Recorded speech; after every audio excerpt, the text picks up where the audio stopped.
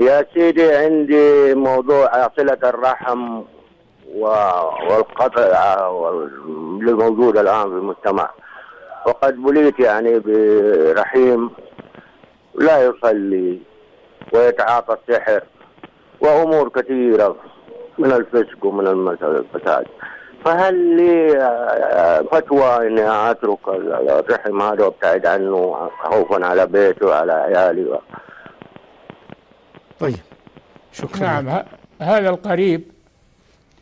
هذا القريب الذي ذكرت أنه يتعاطى السحر وأنه لا يصلي، عليك أن تناصحه وتعظه بالموعظة الحسنة،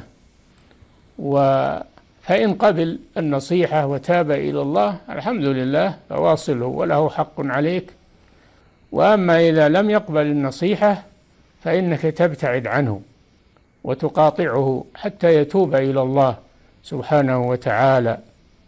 تعاطي السحر وترك الصلاة مكفران، ترك الصلاة متعمدا يخرج من الملة، والسحر أيضا يخرج من الملة، فهذا عنده نوعان من أنواع نواقض الإسلام.